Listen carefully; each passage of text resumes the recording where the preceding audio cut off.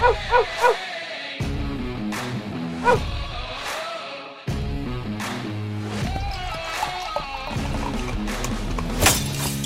to another edition of the Dogger Pass podcast. This is for UFC 269. I'm Paul Shaughnessy, joined by the power of Zoom by Cody Saftik. 15 fights, a lot of great fights on this card. It's a good time to be an MMA fan. Second last card of the year. So we got to make some money now, fill our stockings with joy as we head into the little month-long break there, Code. Absolutely. I mean, last week's card we knew was going to be very difficult. It looked like it was just going to be dog city right across the way. And we had some success with some dogs. We had Jamahal Hill. We had Jose Aldo, of course, courtesy Action Man Curtis. So it was a good dog card. This card, it feels like there's a lot more chalky favorites, but it does appear that there's a couple trap lines here and there as well. So with 15 fights, you don't got to overexert yourself. You don't got to try to force anything.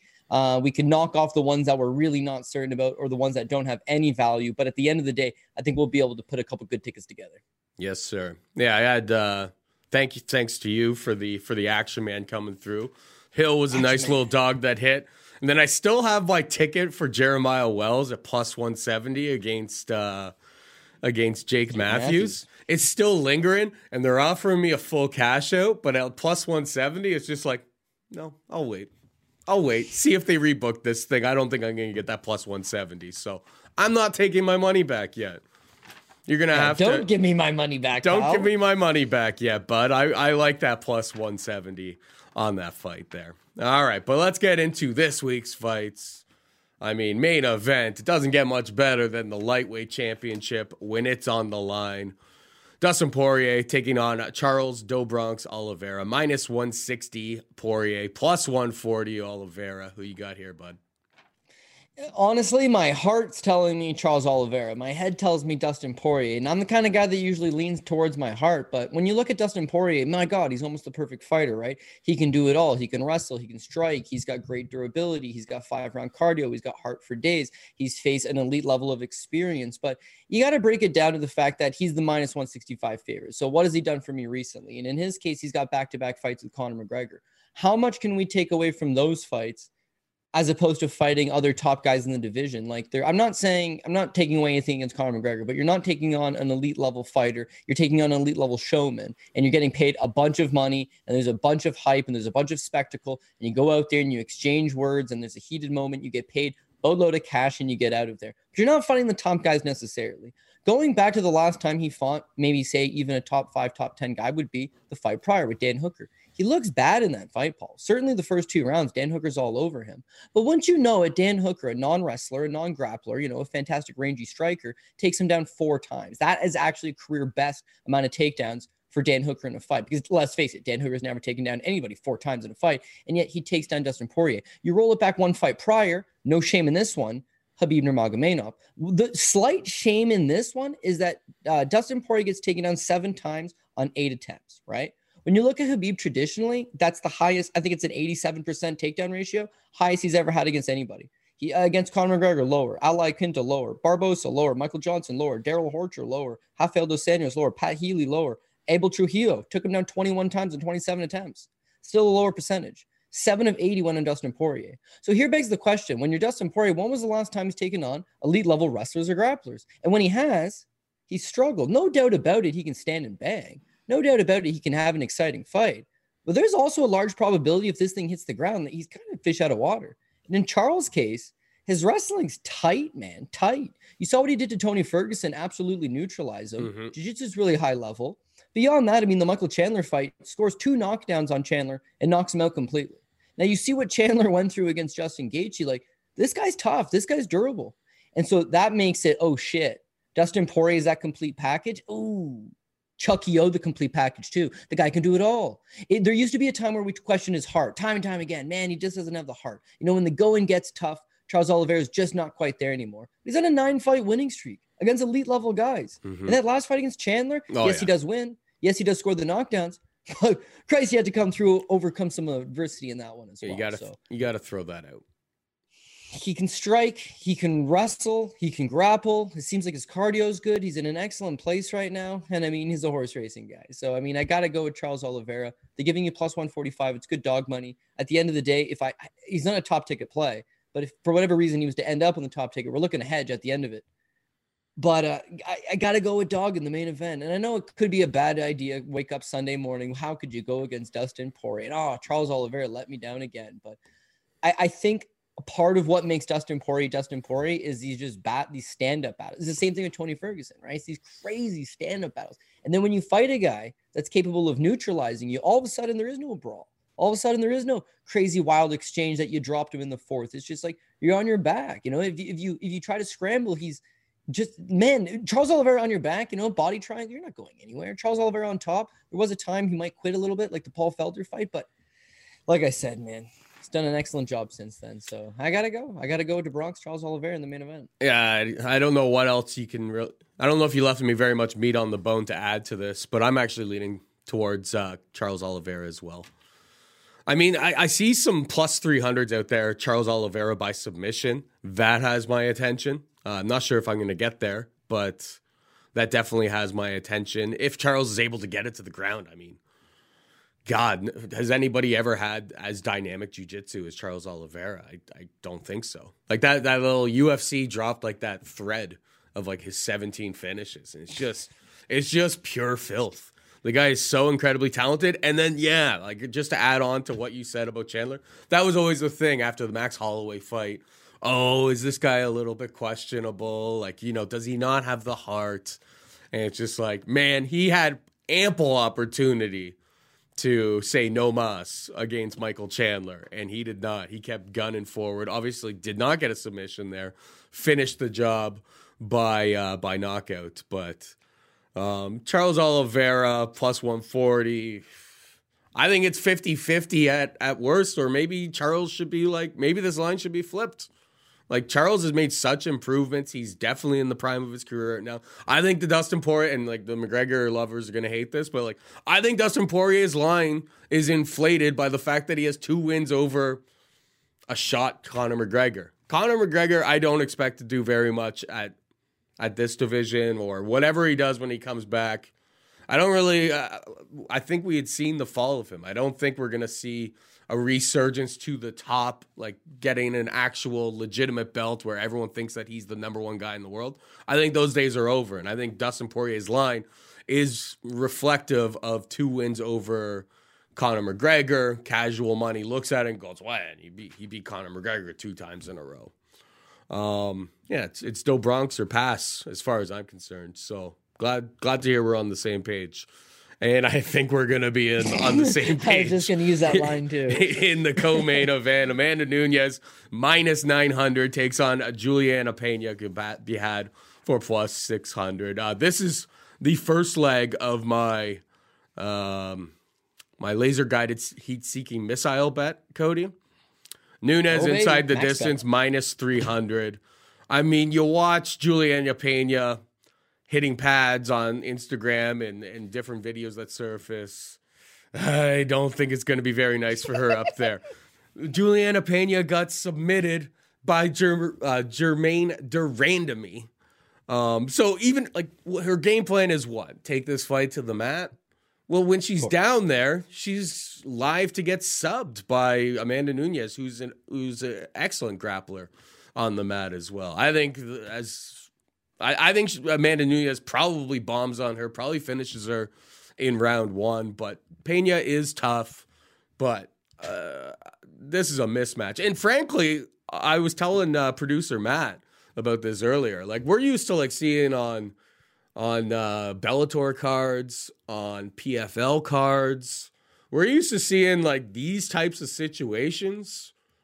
Kayla Harrison, when she fights these types of fights, I guess Kayla Harrison has like a little bit easier fights than a Juliana Pena, but she would be like minus 2,000. This would be minus 2,000, minus 3,000 if it was on one of those other promotions. So as far as I'm concerned, I think minus 900's actually value for Amanda Nunes. Like we're kind of just fading Nunes getting injured as far as I'm concerned. Like she has her covered literally at all bases. So inside the distance, minus 300. Let me check to see what it is on a DraftKings Sportsbook right now. On DraftKings Sportsbook, Nunez. God damn it, wrong tab. Nunez inside the distance on DraftKings Sportsbook is minus 350. So it's starting to move in some spots, but I still think it's a great parlay leg.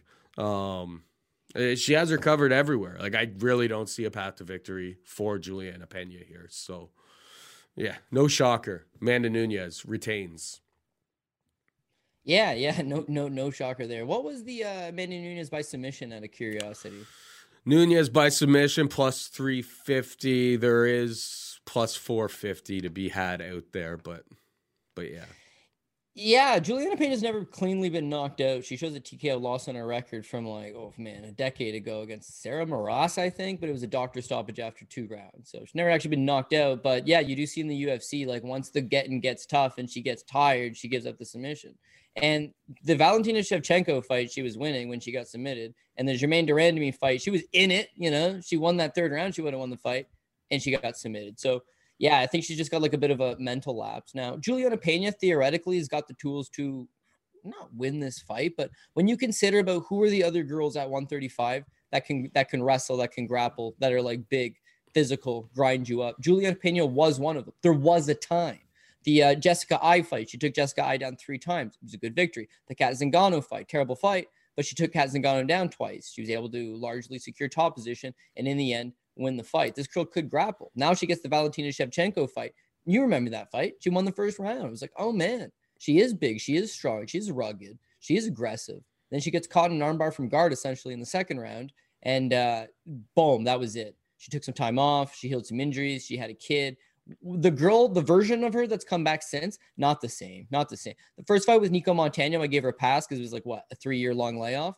But the Nico Montano is a flyweight. Well, I guess you can't make flyweight, so fair enough. But she struggled mightily to take her down. She has no real good, strong top control. The next fight against Germaine de Randamie, this is a multiple-time kickboxing champion. Like, the game plan should have been set in stone right from the get-go. Do not stand with her. Go out there, press her into the cage, take her down. Stood with her, made no sense, lost the striking battles, clinched her up against the cage, still lost the clinch battle, and then largely unable to take her down, and then gets submitted in the 3rd round. Like, talk about a bad look top to bottom. And then the Sarah McMahon fight, well, she got taken down 3 times. She did not look particularly good, but here's the thing. Sarah McMahon's got this also tendency that when she gets tired, she looks for a way out. So she's able to take out Sarah McMahon. But when you're Amanda Nunez and you're the GOAT and you've already cleared out the division, the same thing happens with John Jones. Why is John Jones fighting OSP? Why is he fighting Anthony Smith? Why is he fighting a large majority of even Thiago Santos? Like, why did he fight those guys? Well, quite honestly, there's only one Daniel Cormier, and he beat him twice. And Alexander Gustafsson, we forced a rematch there, even though Gus was definitely not the same guy. But like, all the good scenarios were warped. So it's like, okay, let's just run some shitty fights because you have nothing in the in-between. That's Amanda Nunez. There's just nobody else for her to fight. So they have to line up somebody. And unfortunately, this is just the latest victim. So I dig where your head's at on the inside the distance. Like, I just don't know that Juliana Pena is going to take 25 minutes of this assault. And with Amanda Nunez, I have questioned, like, how do you stay motivated? Now she's got her own kid, her and Nina.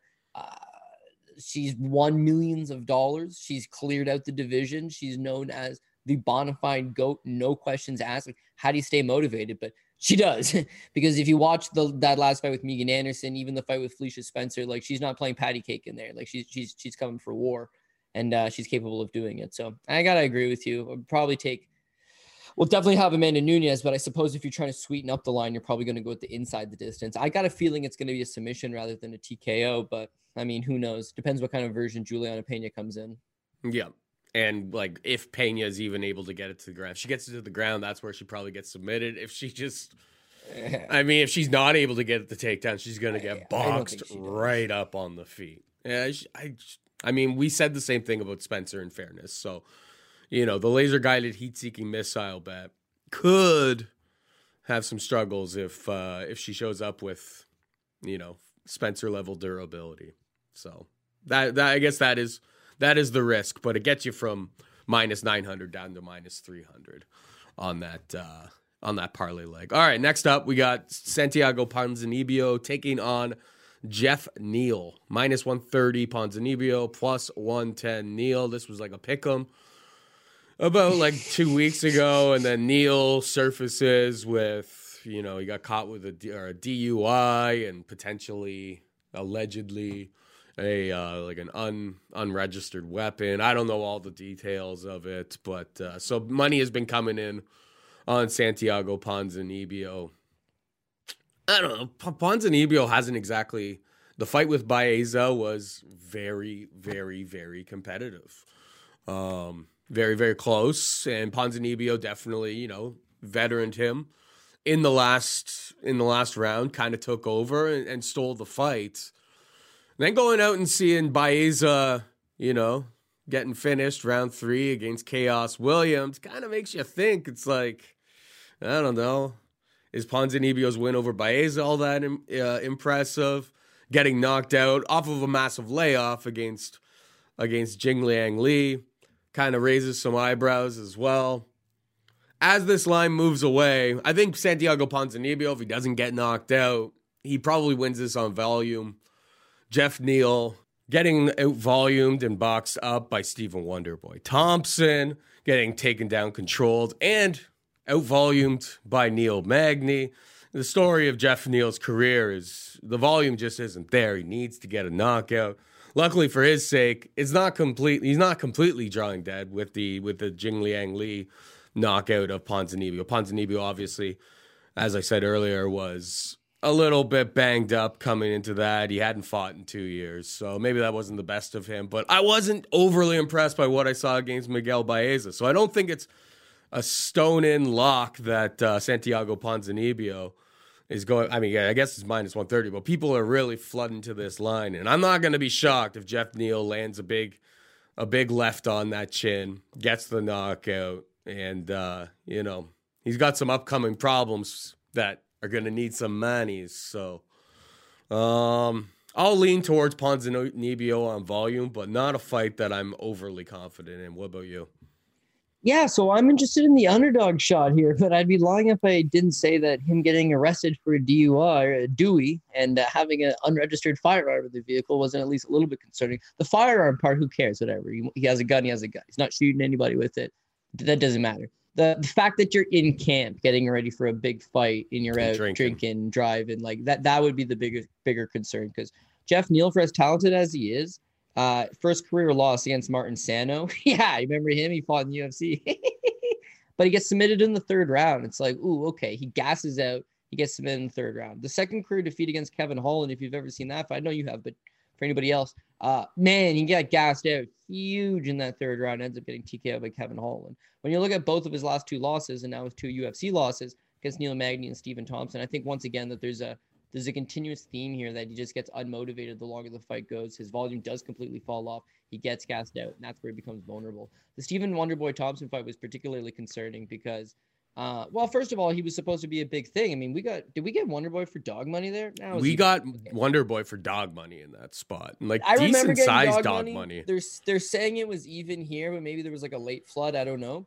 But yeah, the whole thing there was that he doesn't have volume and he's a straightforward type brawler. But the concerning thing was between rounds when his corner's just like, Jeff, you got to get going. He's just disconnected with the situation as if he's already accepted after 2 or 3 rounds. They're just like, yeah, I'm done. The rounds would end and he'd just like tap Wonderboy like, cool, man, you're kicking my ass. Like, there was just no urgency. And then the next fight with Neil Magny, it's much of the same. However, when you look at Stephen Wonderboy Thompson, it's a frustrating matchup because he just darts in and out so well. He moves laterally extremely well. With Neil Magny, he's a very frustrating matchup. He has just a killer long reach, and he fights very long, but he also moves very well laterally. And if you ever try to make it a brawl, he just smothers you up against the cage. He's got excellent grappling of his own. Mm-hmm. Those type of matchups are frustrating and are difficult for Jeff Neal. Guys that want to stand in front of him and want to take his punches, that usually doesn't work out. Consider that Bilal Muhammad fight. He knocked him down twice. Bilal Muhammad's got a hell of a chin, dude. And he drops him twice. Like, a very nice performance. The Nico Price fight, again, Nico Price, another guy that has a hell of a chin, but he knocks him out in the 2nd round. Decent volume in that one, lands 40 through 2 rounds. And then the Mike Perry fight. Well, Mike Perry's quite literally made an entire career on one thing and one thing alone, Paul. His chin, right? But Jeff Neal just smashes right through him. So I think that's my problem with Santiago Ponzinibbio. As talented as he is, he likes to brawl a little bit. He likes to get in your face a little bit. Coming off his own layoff, he got right in the pocket with Jing Liang Li, and as you mentioned, he got knocked out. But that next fight with Beza lands 104 significant strikes on him. It's a career high for Beza, by the way, like by 40 or something.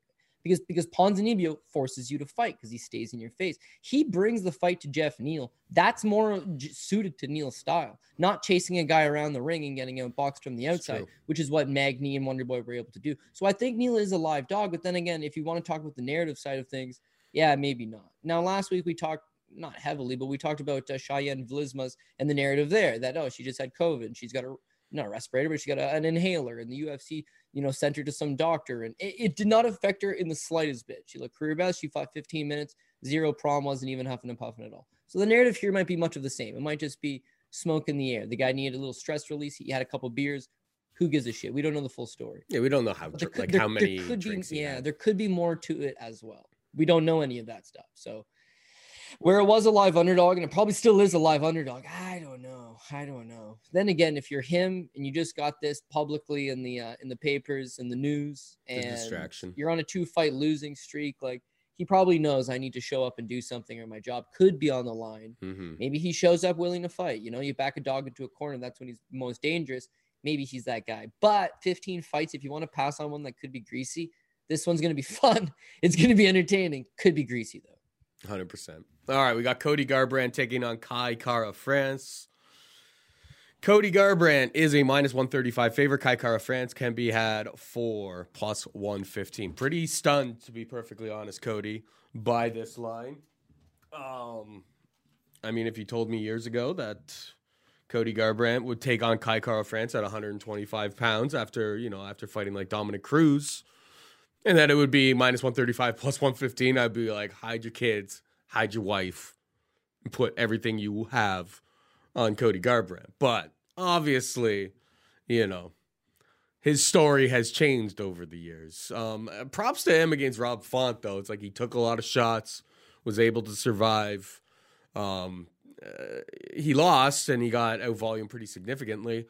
But not getting finished there shows that maybe the chin isn't as much of a problem as we were thinking. But that, with him, obviously, we got to see how he gets down to 125 pounds here. That's step one before you even consider any sort of bet on Cody Garbrandt. The chin has never been great. Is it going to be better with an extra 10 pounds cooked off of him? Probably not. But I'm not going to lie, man. I find it hard. Like, Cody Garbrandt is super, super talented, super, super slick. He's got better wrestling, clearly, than Kai Kara France. He's got all of those skills that if he shows up on the scales, he looks half decent. I'm going to probably put some money on Cody Garbrandt, to be perfectly honest. Like, he's faster. Kai Kara France is a hard-hitting 125-pounder.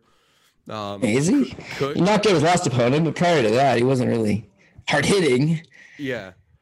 Well, exactly. He's got some knockouts on his career, or in his career, and yeah,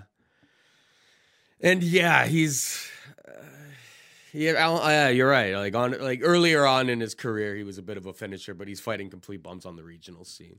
I think he's been marketed as being a hard-hitting 125-pounder. I think it's a good matchup for Cody Garbrandt. I don't understand why everyone's piling on to Kai Kara France, to be perfectly honest. Yeah, no, dude, I feel you. I feel you in the sense that you've got a world-class guy at 135 pounds, a former world champion coming down to 125, and I think this is the weight class he should have been at all along. Like, when you look at him in comparison to a lot of the other guys at 135, and it's murderers row at bantamweight, let's be real. A lot of them are big, thick guys, considering they're 5'6" for the most part. They're like thick, solid guys. Garbrandt seemed like he was a little bit undersized, but what he lacked, and I guess size, he made up for in power. He's got slick boxing. He's got excellent power. And then, unfortunately, his chin was an issue. Now, him dropping down to 125, it poses two problems. One, if he has any type of bad weight cut at all, and you might not be able to tell just seeing him on the scale, but just to drain yourself out that extra 10 pounds, You know what I mean? His chin could be even more compromised. His ability to take damage could be even more compromised. Beyond that, I mean, after he beat Dominic Cruz, he complained routinely about a bad back. He always complain about a bad back. He's got a bad back. Pulled out of a number of fights, not quite healthy, not quite ready. I don't know that hurting your body and going through some drastic weight cut to come down to weight class is always the answer. So, a little bit of a question mark there. And then you talked about Jeff Neal and Jeff Neal's volume. So that's kind of my problem with Cody Garbrandt. I have a trouble gauging how good his volume really is. The Rob Font fight, sure, it's Rob Font, but he only lands 63 significant strikes through the course of 25. But, Font has such a long reach on him. You give him a pass there. The Rafael Assunção fight, you watch that one back. He doesn't look good, Paul. Doesn't look good at all. In fact, he looks hurt in the first round. And eventually he's able to go out there and knock out Rafael Assunção. So it's a low volume fight, but the results there, he gets the knockout. The Pedro Munoz fight, he gets knocked out in the first round. The TJ Dillashaw fight, he's knocked out in the first round. The TJ Dillashaw fight the first time, knocked out in the second round. They're all low volume, but even when he beat Dominic Cruz, he got outstruck 88-68 against Dominic Cruz over the course of 25. The difference was similar to how you saw Jose Aldo this weekend. He hurt him. He dropped Cruz twice. Like that ended up being the difference maker, but his volume's low. It's always been low. And so Kai Kara France is able to go out there and put up 80, 90 significant strikes. That becomes the one worry. If Cody Garbrandt doesn't just knock him out, then he's forced to fight him for 15 minutes. And over the course of 15 minutes, he seems to have low output in all of his fights. Either he knocks you out or he racks up low output over the course of 15. Kai Kara France, he did get hurt big time. What was his fight? Against Brandon Royval. He got hurt twice against Brandon Royval and got dropped. Eventually ends up getting submitted by the guillotine show. So I'm not saying Cody Garbrandt can't knock him out. I'm not saying if he doesn't knock him out, this thing's probably going to end up being greasy because of the volume, because of the numbers. Low key, though, one path of victory for Cody Garbrandt would be the takedowns because he never uses his wrestling, almost ever. So people forget that A, he is actually a decent wrestler. He's a 2-time state champion. And B, he's out of Team Alpha Male, a team that's just got a plethora of solid wrestlers. Why not use it? The Rob Font fight, he did take Font down. He took him down 3 times with nice takedowns as well. No top control, no ability to hold him down. But again, now that he's coming down to 125 and taking on a much smaller guy in Kai Kara France, the wrestling could be back on the table. It's just, I got a bad gut feeling that if this thing goes the full 15 minutes, it's going to end up being closer than it should be. And at minus 135, it's priced accordingly good. If it was minus 165, I'd be telling you trap line. Now it looks good enough that I'm interested in potentially taking a poke, but I realize that there's inverted risk, and I just can't make a consciously good decision until I see him on the scales, like you mentioned. And even then, it's kind of still a dart throw. Yep, that makes sense. Those weigh-ins for him getting down to 125 pounds are really everything here. All right, moving on down, we got Sugar Sean O'Malley taking on Raulian Paiva, minus 310 O'Malley, plus 245 Paiva. Who you got here, bud? Yeah, I think it's just the trap line. You know how you were talking earlier about Dustin Poirier, and I think part of the line is that he's got 2 wins over Conor McGregor. I think that's what you get with Sean O'Malley, is that he talks an excellent game. He's got a pretty good following, and undefeated, right? He's undefeated mentality. I think all of those reasons, people just get behind the guy, and you're going to end up paying some prices that are a little bit too big. And you look at how he loses fights. I mean, when we've always talked about banana peel pricing, right? Banana peel pricing. Well, what's that? Well, how could Amanda Nunes ever lose to Juliana Pena? What if she was to slip on a banana peel? It's just a metaphorical way of saying that something bad could just go out there and happen. In O'Malley's case, it's already happened to him a couple of times. So whenever he's a big favorite, at the back of your mind, there's always that, what if he gets calf kicked? What if he just rolls his ankle again? What if these little chicken legs give out on him? Second of all, this Chris Moutinho fight, right? So he's supposed to take on Louis Smolka, which, as we saw from past weekend, O'Malley probably would have looked pretty good against Smolka. But he gets Chris Moutinho, and he comes in as a minus 1,000 favorite. And the result is, after first round where he just absolutely killed Moutinho, I thought, in the first. Second and the third is much of O'Malley kicking his ass still, but the guy's coming forward. The guy's pressuring. This guy's short notice. Didn't look like he had the UFC skills to begin with. We'll see how he does that in his next fight. But he was just like a dude taken off the bench, the far end of the bench, on like a day's notice to fight O'Malley. He's a 10-1 underdog, and he scrapped him. He had a decent fight. He landed some decent punches. Well, I mean, the strike count was 230 to 70. It wasn't that. No. You're right. It's not competitive in the slightest bit. He does not. Does he? What was the third round strike count? It doesn't even matter. You're right. Because he just touch and go the entire time. He beats him up. The first round I thought was by far his best 83 round. to 27. 77 to 24 in the first round, 70 to 19 in the second round, 83 to 27. So, like, he proved, at least in that fight, that he can throw an obscene amount of strikes in 15 minutes if he has to, which it was a really low-level opponent. We had seen Moutinho knocked out on the regional scene against much lesser, in theory, talents. Everyone was shocked that Moutinho was able to survive until, the dying seconds of the fight. But it wasn't, I mean, O'Malley's super, super slick. He's super, super talented. But Paiva's a dog, man. Like, that's the worry. He's not going away. He is a much better version of Chris Moutinho. And, I mean, he broke my damn heart against Kyler Phillips. I mean, I still think that was a draw. But Paiva got the decision. It is what it is. But he showed that he can get absolutely trounced in round one, and he's coming back harder in round two. So I don't think Moutinho was able to come back after the amount of damage he was taking earlier on in that fight. Paiva showed that he can. He can eat those big shots. He can come. So I agree with you. I think that this is a very dangerous fight for Sean O'Malley, and minus 310 doesn't really lead one to believe that it is a tough fight. Yeah, that's ultimately, I think that's the issue that it comes down to, is that it's a balloon price. There's two ways that this could go. Sean O'Malley could go out there and knock him out in the very first round, and it's a justified price tag. Everyone says how good he is. Kyler Phillips, this close to knocking him out in the first round. This close to saying, wow, Kyler Phillips is a legitimate prospect. But similar to O'Malley, dude is supremely talented, but his cardio drops off a little bit, ever so slightly. And that's what allowed Paiva to work his way back in. O'Malley, you're right. His volume actually held up pretty good over the course of the 3 rounds. He's just landing. Yes, Moutinho was able to have a little bit of success, but just not nearly enough, right? Paiva could have similar success. Not nearly going to be enough standing, right? I guess the one X factor would be Rolian Paiva's wrestling, because he's actually at Team Alpha Male now. He's been there for like a year and a half, and he's been working a lot on his wrestling. And I think with Sean O'Malley, especially how you see, his game off his back in the Marlon Vera fight, well, his leg was probably compromised, but even then, just his overall game off his back, at least in that one fight, that would be the way I would approach this. I don't know if I want to stand and bang with a guy that's got that much kind of just distance control, sharp punches down the middle, the volume. Wrestle this guy, right? Well, regardless, because I'm more of a parlay guy myself, I am going to have to play Sean O'Malley. I just don't know that he's a top ticket guy, even though he's got top ticket pricing.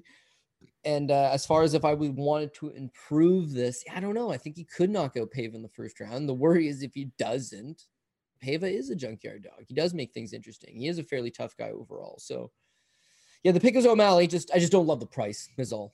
Yeah. That all makes sense. I was just looking at the props here. O'Malley decision is plus 215, plus 110 is him by knockout. I mean, you're probably forced to play the money line if you're playing O'Malley, because I can't really decide between the two of them.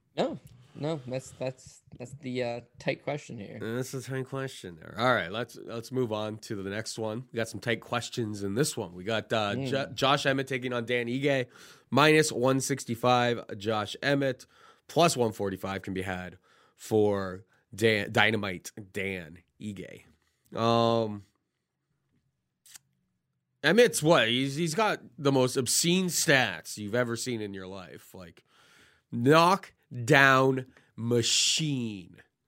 It's got to be up there in terms of like some of the best. 2 knockdowns versus Shane Burgos. 1 knockdown against Mirsad Bektic. 1 knockdown against Michael Johnson. 1 against Lamas. 4 against Felipe Aranches. The guy's got power in those hands. But the problem is, Dan has a chin. This is a very, very interesting fight. And I think it's another situation where the bigger, better, more powerful strikes are going to be landed by Josh Emmett. That's what he does in all of his fights. The higher amplitude of volume probably comes from Dan Ige, and his chin has been like he's only been knocked down once. It was against Edson Barbosa. Guy's got a chin. He's durable as hell. He's got no quit in him.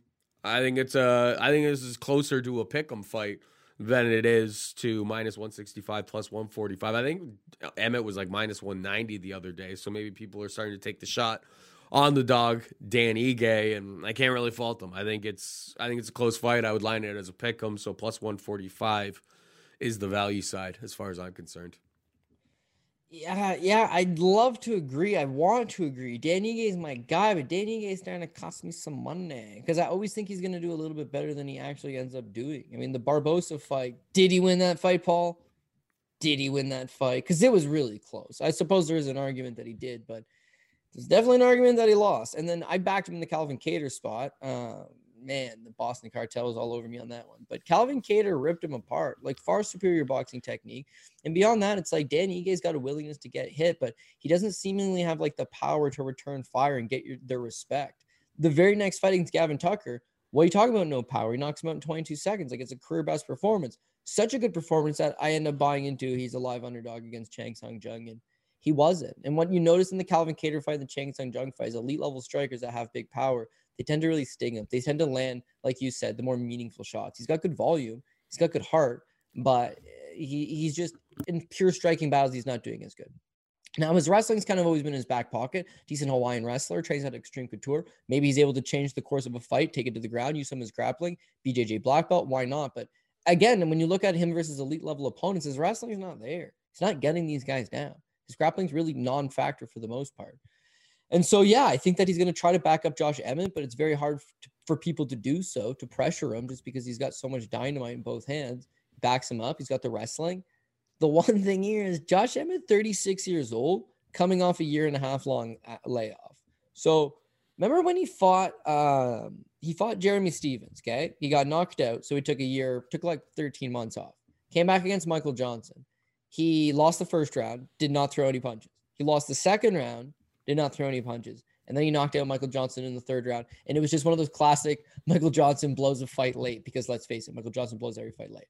But he looked really bad. And that was the longest career layoff that he had or something.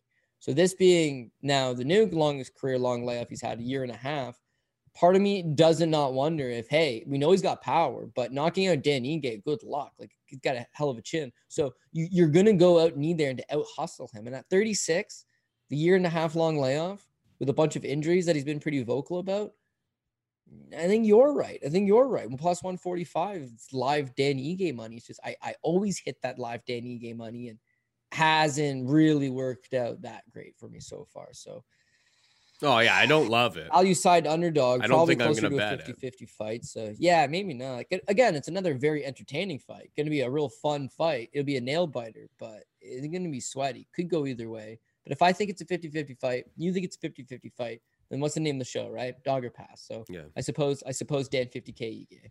I mean, the problem with fading Emmett too, if we think it's going to be even remotely close, and in fairness to him, he landed 128 strikes against Shane Burgos. Yeah.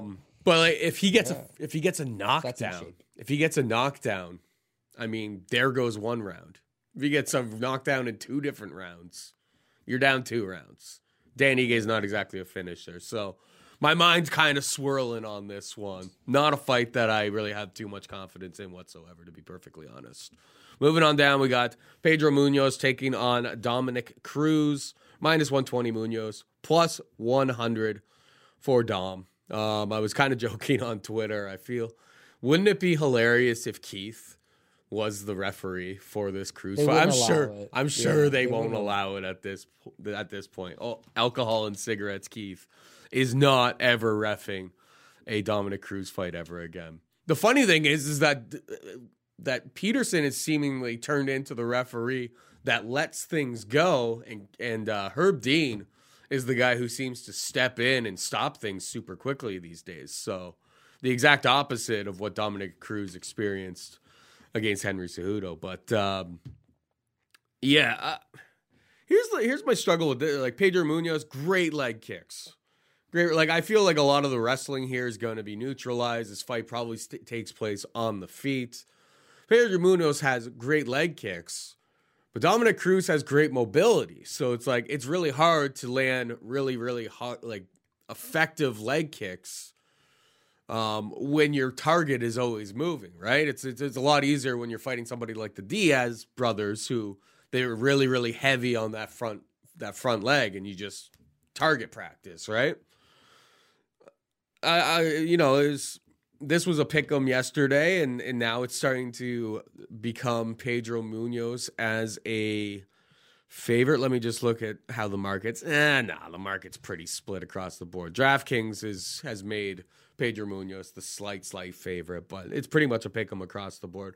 I'm leaning towards Dominic Cruz. I think that his mobility, his style, if he's still able to move, the old man, he's getting up there in age, don't get me wrong. If he's still able to move like that, I think his style presents some pretty serious problems for Pedro Munoz. So I'll go with Dominic Cruz plus 100 as the dog here. What about you?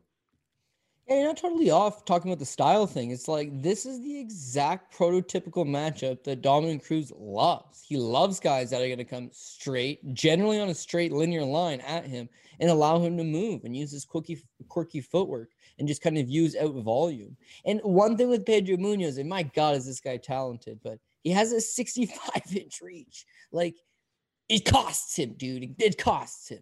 It makes a difference. When you look at the times he's really been outclassed, Aljamain Sterling, who had a 71-inch reach, it's a 6-inch reach advantage. And the Jose Aldo fight, where Jose Aldo is a 70-inch reach, so it's a 5-inch reach advantage. Here, Cruz has only got a 3-inch reach advantage. I believe he's at 68. But the guys that have been able to utilize that ability to just beat him to the punch, stay to the outside, stay mobile, yeah, it definitely works very effectively against him. But I mean, Dominic Cruz is just another one of these guys. I think he's overachieving at this stage in his career. I'm 36 years old. When you look at the wins, right? I don't know. I thought he lost the TJ Dillashaw fight when he came back. The Cody Garbrandt fight, pretty close, I suppose. The Casey Kinney fight his last time out, very close. They're close matchups. He's still got a little something in the tank. He can still keep it competitive. He can still use that style. I don't know. I just feel like Pedro's going to just be coming at him, landing the leg kicks when he can, but beyond that, just swinging the bigger, heavy shots. One thing about Cruz is that he's not really known for his power. He can matador you. He can stay to the outside. He can land some flashy stuff. He can land that volume. But the bigger, more impactful work does not usually come from Dominic Cruz. And he has struggled against guys that are in his face and trying to use, just slug it out with him, make it a dirty fight. The Henry Cejudo fight, again, it's a long layoff. So what version of Cruz you get, I don't know. But Henry just stuck in his face. That's the way to approach it.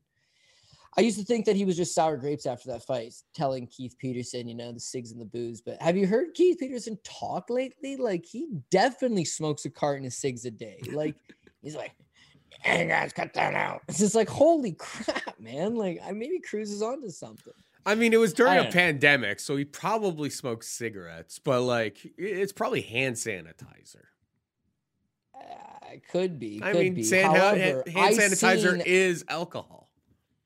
I seen a guy downtown Toronto having a swig off a bottle of hand sanitizer the other day, Paul, under the bridge. So what's up with that?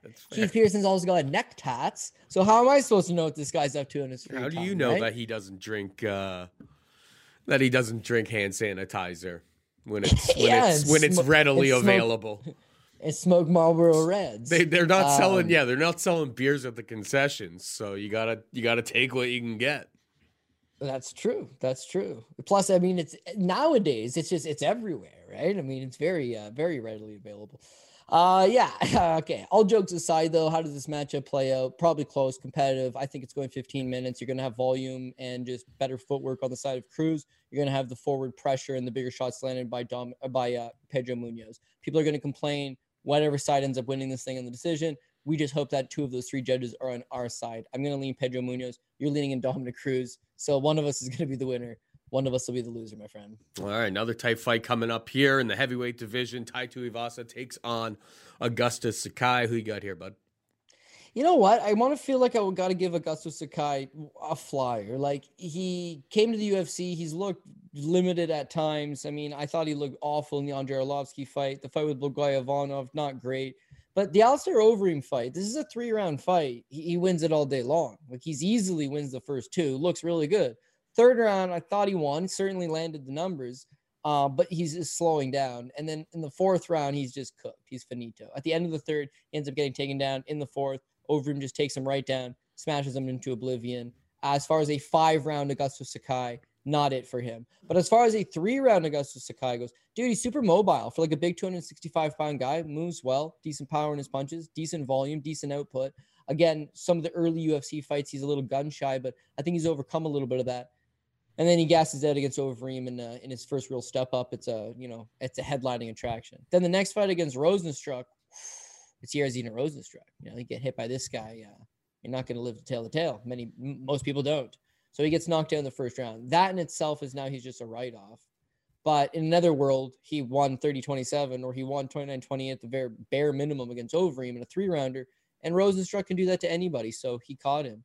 Tuivasa represents a guy that has a lot of power as well. This is heavyweight. Definitely catch him. Definitely knock him out in the first round. But he's not nearly as impressive, man. Like his own run of losses, he looked terrible against Blagoy Ivanov. He had absolutely zero ground game with Sergey Spivak, gave up multiple easy takedowns, and then eventually gets submitted with an arm triangle. And then he goes on a run of first-round knockouts. He knocks out Stefan Struve, no longer employed with the company. He knocks out Harry Hunsucker, no longer employed with the company. Yeah, and then the Greg Hardy fight, again, it's a game of inches. You're splitting hairs. He's this close to getting knocked out. Dan Hardy smokes him. He is wobbling. And then what does he do? He lands his own shot. Dems to breaks. That's how things go. So now he does a shoe-in. Everybody gets fired up and everybody's pumped up. And hey, he won us money that day. We were happy for him. Hells yeah. Definitely we were happy, especially because it was an inside the distance, Tuivasa by knockout. That's the way the guy rolls. And could he go out there and knock out Augustus Sakai? Yeah, again, could definitely happen. But he's got lackluster cardio of his own. He doesn't necessarily put his punches together the best. And there's no doubt about it. He was massively rocked in that Greg Hardy fight. So part of me thinks that we're in a situation where one guy's a fan favorite. He does a shoey. He's won people money. It's exciting. You're into it. And the other guy, well, you know what? He looks like putting on the scales. He's lost his last 2 fights. He's been knocked out. It's not nearly as appealing, but I feel like Sakai's got a shot here. So I'm leaning towards Augustus Sakai. However, if that's who I end up going with and I go against Tai Tuivasa, I'll make a shoey bet. Tai Tuivasa does win and proves me wrong. I'll hit that shoey on next week's episode. Why don't we make the shoey bet? Because I'm going to go with Tai. I think that Augustus Sakai gets hit a little bit too much. I'm not betting. This gets me out of trying to put a bet on a closely lined heavyweight fight. That I'm not going to be shocked if either guy. You made some great points on the side of Augustus Sakai getting the job done. I think he is the cleaner, more technical striker. Tai Tuivasa, I was gonna say that he's a little bit more durable, but yeah, you're right. Greg Hardy rocked him. He was knocked out by Junior Dos Santos, and he got hit. He got walloped in that fight.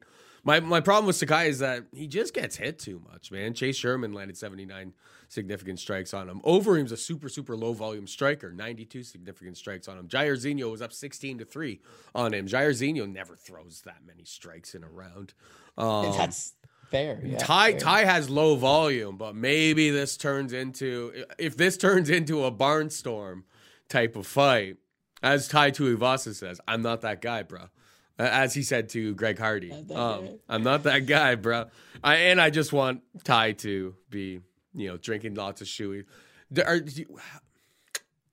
actually this one's at T-Mobile, so there will be people with boots lined up if Tai Tuivasa gets the job done. So yeah, shoey bet, official shoey bet. I got Tai Tuivasa, you got Augustus Sakai. I just think Sakai gets hit a little bit too much, and it's a game of inches in the heavyweight division. If one of these guys eats a super clean one, that could be all she wrote. So it is what it is. But yeah, Tuivasa for me, Sakai for you. Hey, football fans, I'm sure we all love an action-packed, high-scoring NFL game, but with the latest no-brainer from DraftKings Sportsbook, an official sports betting partner of the NFL, you'll be a winner once a single point is scored. New customers who bet just $1 on any team to score can win $100 in free bets. It's that simple. If Sportsbook isn't available in your state yet, you can still get in on the NFL action. Everyone can play for huge cash prizes all season long with DraftKings daily fantasy sports contests. DraftKings is giving all new customers a free shot at millions of dollars in total prizes with their first deposit. Download the DraftKings Sportsbook app now. Use promo code DOP. Bet $1 on any team to score and win $100 in free bets. If they score, you score with promo code DOP this week at DraftKings Sportsbook, an official sports betting partner of the NFL. Must be 21 or older. New Jersey, Indiana, and Pennsylvania only. New customers only. Minimum $5 deposit and $1 wager required. One per customer. Restrictions apply. See DraftKings.com/sportsbook for details. Gambling problem? Call 1-800-GAMBLER. Next up, Bruno Silva takes on Jordan Wright.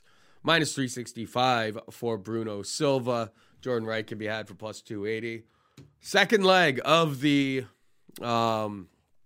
laser-guided heat-seeking missile parlay is fight doesn't go to decision in this. So I've got a minus 300 on Nunez inside the distance. Minus 400. It's chalky. People are going to be like, oh my God, just pick two like super, super chalky things. It's just like, I struggle to see how these guys go 15 minutes. Jordan Wright has never seen a third round. The way he fights, he's the perfect confluence of like aggression and probably a lack of durability. A lot of his early fights is like, you got to just throw it out. He's fighting complete tomato cans. Obviously, he's super, super talented on the feet. I think the line is a little bit overinflated here for Bruno Silva. Like, I don't feel great about laying a minus 365 on him. He's looked good in his UFC run here, but I mean, he got taken down 7 times against Andrew Sanchez. Wellington Turman's a scrub. Like, that was a fight that he should clearly win. Yeah, I think that fight doesn't go to decision is relatively close to a Bruno Silva price here, and I just think that's the much safer piece in this fight. The over-under is set at 1.5 rounds, minus 155 to the under. Over time, I've just kind of realized it's like I hate playing super juiced 1.5 rounds unders. It's just like I was explaining to Matt before we came in here. It's like these fighters know that they have 15 minutes. It's like they don't go in there and be like, oh, got to make sure I get the job done in the first 7.5 minutes. Like, that's just not a thing that happens. So if Bruno Silva maybe shoots for takedowns early, tries to wear this or, slow down Wright and take him out of his comfort zone, and they get to, sometime in the second round, you end up losing that 1.5. So it is juiced to minus 400 for the under, or sort of fight doesn't go to decision. But parlayed with Amanda Nunez, Silva Wright, or Amanda Nunez inside the distance, and Silva Wright, fight doesn't go to decision, comes out to minus 152. That's the laser guided heat seeking missile this week, and I don't make them very often. But I really struggle, Cody, to see how this loses. Yeah, well, I'm going to have to agree with you there. You got two guys here that are historically not going the distance. When you look at Bruno Silva, it's sickening. Sickening. 18 KOs. Like, what? Who has 18 KO wins? Melvin Manhoff? That's what you're dealing with. He's got 21 career wins, 18 KOs, 86% of his wins by knockout. Like, it's just unheard of. Now, when you look at a lot of these fights, oh, wow. It's easy to knock out putts. It's like, no, he went to Russia. He was the RCZ champion. He's the M1 champion. He fought good guys. He knocked them out in the first round. While he's one of these big Brazilians that'll bum rush you in the first round. No. The Artem Frolov fight, 4th round knockout, drags him into deep waters. His last fight against Andrew Sanchez, he got taken on 7 times. He lost the first 2 rounds. In the 3rd round, fresh as a daisy, my friend. Yep. He can carry his power throughout. That's what makes him dangerous. I mean, no doubt about it. When you look at how he matches up against Jordan Wright, striker versus striker, and Wright's pretty flashy. He's got a flashy kick game. He can manage his distance pretty good. He is good in and out of the pocket, good footwork. But once he does get hit, things go south for him, and that's kind of his story. You already talked about he hasn't been to a 3rd round. That's in victory and defeat. His fight on the Contender Series versus Anthony Hernandez, he got knocked out in 40 seconds. He was undefeated to that point. He had walked through everybody in the first round, most of them in less than a minute. First time he actually really cleanly got hit, he gets knocked out by Anthony Hernandez. A win over Ike Villanueva, that don't mean anything. Does that mean anything? Doesn't mean anything. The win over Jamie Pickett's last time out, Pickett was known to not get knocked out, so knock him out in the first round. Shows obviously this kid does have some legitimate power. But I go back to that Joaquin Buckley fight. He's controlling the first round. He does well for the first 3.5, 4 minutes of the round. Buckley, the much shorter man. Again, he's using that speed. He's using his footwork just to avoid Buckley's bombs. And then near the end of the first round, he just gets clipped. And he's done, dude. dude. He is on wobbly legs, equilibrium gone, saved by the bell, goes to his corner, and you'd have to go back and watch it, but he's stuttering in his corner. And it's Greg Jackson, right? So it's Mike Winklejohn in them, so they don't care if you die. So they just toss him back in there, and then he proceeds to get knocked out 18 seconds into the round because he's still not there. Like that shot clipped him in the first round and he never did recover. No. And that's the tough thing about a prize sport is that we see these guys. Look at Clay Guida on the weekend. Like, you don't think this guy's hurt, you know, but he literally turns it back on in the matter of seconds. He's right back with it. That's why it's hard to step in and stop. This guy's got 2 minutes of lapse in time and it's just like not there. So he does knock out Jamie Pickett's last time out, but it's 1:04. Pickett's not known as a power puncher. Pickett never really got going. He just finished it. Is he capable of finishing guys early? Yes. But the longer these fights go, he is going to get hit. And when he gets hit, I don't think he wears it that good. Now, you haven't just given him a guy in the division. You've given him a guy that has the highest KO ratio in the division. A guy that just carries power for all 3 rounds. He's on what? He's on a 9-fight win. Is it a 7-fight winning streak? All the wins by knockout. 1, 2, He's 3, a finisher. 4, 5, 6. 6-fight win streak. There you go. 6-fight winning streak. Of those wins, Artem Frolov was undefeated, 11-0 at the time, Russian prospect. Alexander Shlomenko is known as one of the GOATs in Russia. You know, he knocks him out in the first round. Gennady Kovalev, 17-6, very solid. Like, he's not just knocking out bums. No. Here's his thing, okay? In 6 career losses, never been knocked out, been submitted 5 times. He got a bad ground game, okay? And what you saw against Andrew Sanchez is that he has a bad ground game. Luckily for us, Jordan Wright has 0% takedown accuracy because he's never even attempted a takedown. So, yeah, I'm going to say this thing stays standing. He's got some subs on his record from... But look at the guys. Oh, yeah, against absolute schlubs on the Read their records. Read their records. We got a 0-0, 0-0, 0-5, 0-0, 1-2. Craig Wilkerson was 7-3 in LFA. It was 3 years ago, but he summoned a guy 3 years ago in LFA. Yeah, that's fair. It's listen. So like maybe if Bruno takes him down there, maybe he could find us. I don't know. Either way, just don't go 15 minutes and make me. It probably doesn't. I think I'm gonna buy my nieces and nephews all their Christmas presents with this money. That's what the laser guided heat-seeking missile is all about. To be perfectly honest, just to buy people their Christmas presents from gambling. Here's some Bitcoin for you. Some Bitcoin for you. No, I'm not giving them Bitcoin. They would just sell it like idiots. All right, moving on down. We've got Andre Muniz taking on Eric Anders, minus 135. Muniz plus 115. Anders, who you got here, bud? Yeah, so I actually went a little bit back and forth on this one. I thought it should be clear-cut Andre Muniz. I mean, this guy's operating at an entirely different level. Since he's come over to the UFC, he's looked pretty good. I mean, on the Contender Series, they made him fight twice, but the second one against Taylor Johnson, who ended up being a massive bum. What a letdown. But nice little submission in the first round. He debuted in the UFC against Antonio Arroyo. Cardio looked better in that spot. Ultimately wins a decision. And then the last two, I mean, he smoked right through my boy Bartosz Fabinski like it was nothing. I had to eat some crow on that one. And then he goes out and shatters Jacare Souza's arm with the inverted armbar. So as far as his ground game goes, I'm pretty sure he's a 3rd-degree Brazilian Jiu-Jitsu black belt, and he looks it. Like, he's excellent on the ground. Thing is that he's got no striking. His boxing is very weak, very mediocre.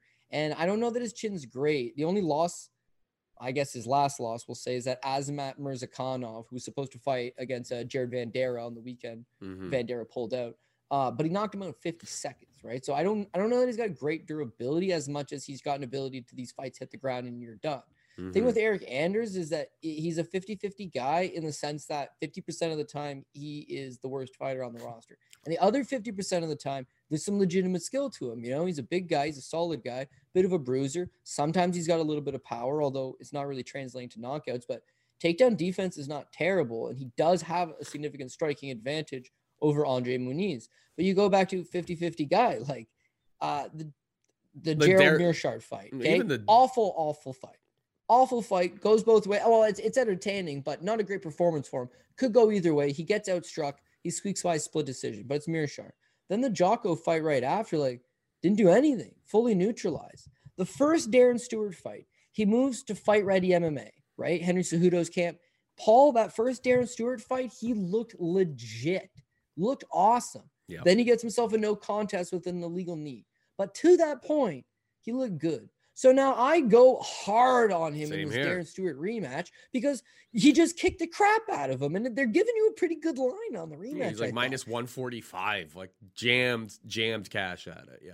He's still at Fight Ready MMA. Nothing's changed, but he's a 50-50 guy. And you know what happens in that spot? He does win, but he did not show up. And he actually gave up 2 takedowns. He needed to get poked in the eye before he did anything. Like, he took over at the end of round 3, but it's like he got poked in the eye, and then all of a sudden it was just like it was like that poke in the eye lit a firecracker under his ass, and he got after it at that point. But yeah, I totally agree. Those first 2 rounds, you're just like, oh my god, why are you letting this be close? Like you showed the athletic ability that if you overwhelm this guy, he can't keep up with you. You're too athletic, you're too strong, you're too powerful. Use these advantages that you have over Darren Stewart in this spot. And yeah, it took the eye after pre-eye poke and post-eye. After he got the eye poke, he got the takedown, he controlled him. It was all good. I felt pretty good about the bet after the fact. But yeah, those first 2 rounds were dicey, man. Big time dicey. And beyond that, I remember the takedown that Darren Stewart used to take him down. It's like, this guy's not a good wrestler, you know? And could you get back up against Darren Stewart? Sure. But are you going to get back up against Andre Muniz? No. And if this thing was a bog against the cage, pull guard. You know what I mean? Like, I don't mind Eric Anders on top of me if I'm Andre Muniz. If jiu-jitsu's that good, and he's able to sweep, and he's able to throw up arm bars, and he's able to just isolate a limb and then take it home with him, and he'll be okay. Now, his striking's not good, 100%. But Eric Anders has 1 knockout win in the UFC. It was against Vinicius Moreira, who was 0-4 in the UFC, all 4 losses by knockout. So his power hasn't translated, and he doesn't got a ton of volume. Like, even that Darren Stewart fight his last time out, again, 44 significant strikes landed over 15 minutes. The Jocko fight, 41 over 15 minutes. His fight with Elias Theodorou, 65 landed over 15 minutes. It's always low number. Him versus Khalil Roundtree, he got murdered in that fight. He got knocked down 4 times in that fight. But still, he lands 16 significant strikes over the course of 15 minutes. So his output's not there and the power's not there. So if he's not just going to clip Muniz and knock him out, he's going to have to sprawl and brawl him for 15, which is possible. But I think more likely than not, Muniz hits 1 or 2 takedowns. And then low key, that's all he needs, right? So give me Andre Muniz. The price is fair. The price is fair. I won't say that it's off or anything like that. But yeah, it's not a walk in the park, right? Could still, there is a path to victory for Anders. It's just he's a 50-50 guy. And I'm going to lean towards not showing up this time. Yeah, I'm not stepping in front of Muniz after what he did to my boy Jacare. Just won't do it. Won't do it. Miranda Maverick takes on Aaron Blanchfield, minus 135. Maverick plus 115 Blanchfield. I'm kind of surprised by this line too, to be perfectly honest. I mean, maybe they're reading into Maverick losing. I mean, I was on Barber. We had a bet about that fight, didn't we? I was on Barber. Yeah. I mean, I won 100%. Was that a shoey bet? It was a shoey bet. It was a shoey bet. Like, I got one over on you there. Maverick clearly won that fight. I mean, the numbers look relatively close, but I thought it was pretty. Macy didn't even really get anything going until round 3. She was definitely right. On my scorecard, she was down 2 rounds against Macy Barber. I thought Blanchfield, I mean, she had like the easiest matchup in the division. Sarah Alpar, who's no longer with the promotion, I believe. Took her down, controlled her. Wasn't able to get the finish there, which I guess Alpar is like durable, but I don't know. I kind of thought that I figure I kind of saw some issues with her strength. I don't think that she's like built like a shit brick house. I don't think that she's too strong at this division, and she's gonna need to be super strong in those exchanges against Maverick, because Maverick's a goddamn tank. Like, the girl is a ball of muscle. I'm picking Maverick here just on physicality. I just don't. If Blanchfield has some flashy strikes and stuff that I've seen on tape, but no, I think Maverick's the better overall fighter here. much more stronger girl of the two of them. So prove me wrong, Erin Blanchfield. I'll go with Maverick. What about you? Yeah, this is a weird fight. So it started off at Macy Barber versus Montana De La Rosa, which I thought was free money for Macy Barber.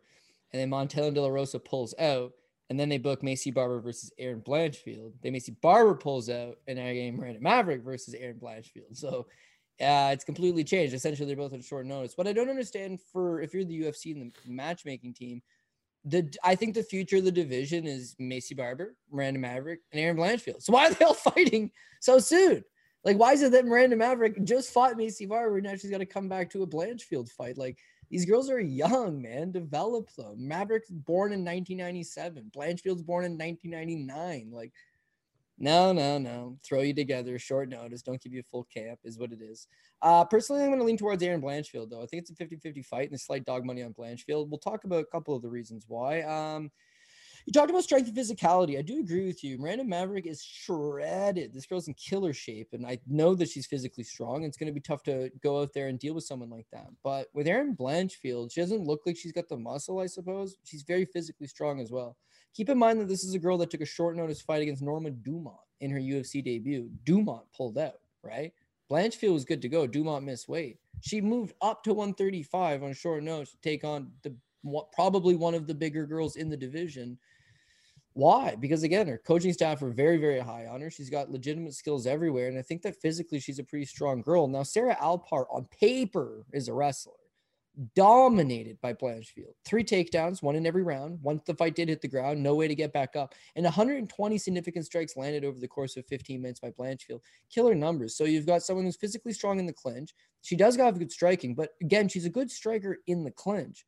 Wrestling's pretty okay. Grappling is awesome. And she's got excellent cardio. I mean, at the end of 3 rounds, the Alpar, she didn't even break a sweat, and yet she was absolutely dominating. Maverick, meanwhile, when you look back to, we'll just talk about that Macy Barber fight. So the first round is definitely Maverick, right? She doubles her up on the significant strikes. She gets that late takedown. She's a bit of a back control. Okay, we got a first round Macy Barber, or first round for Miranda Maverick. The second round is actually a lot tighter. I think Maverick outstrikes her 15-13. It's actually a lot closer round.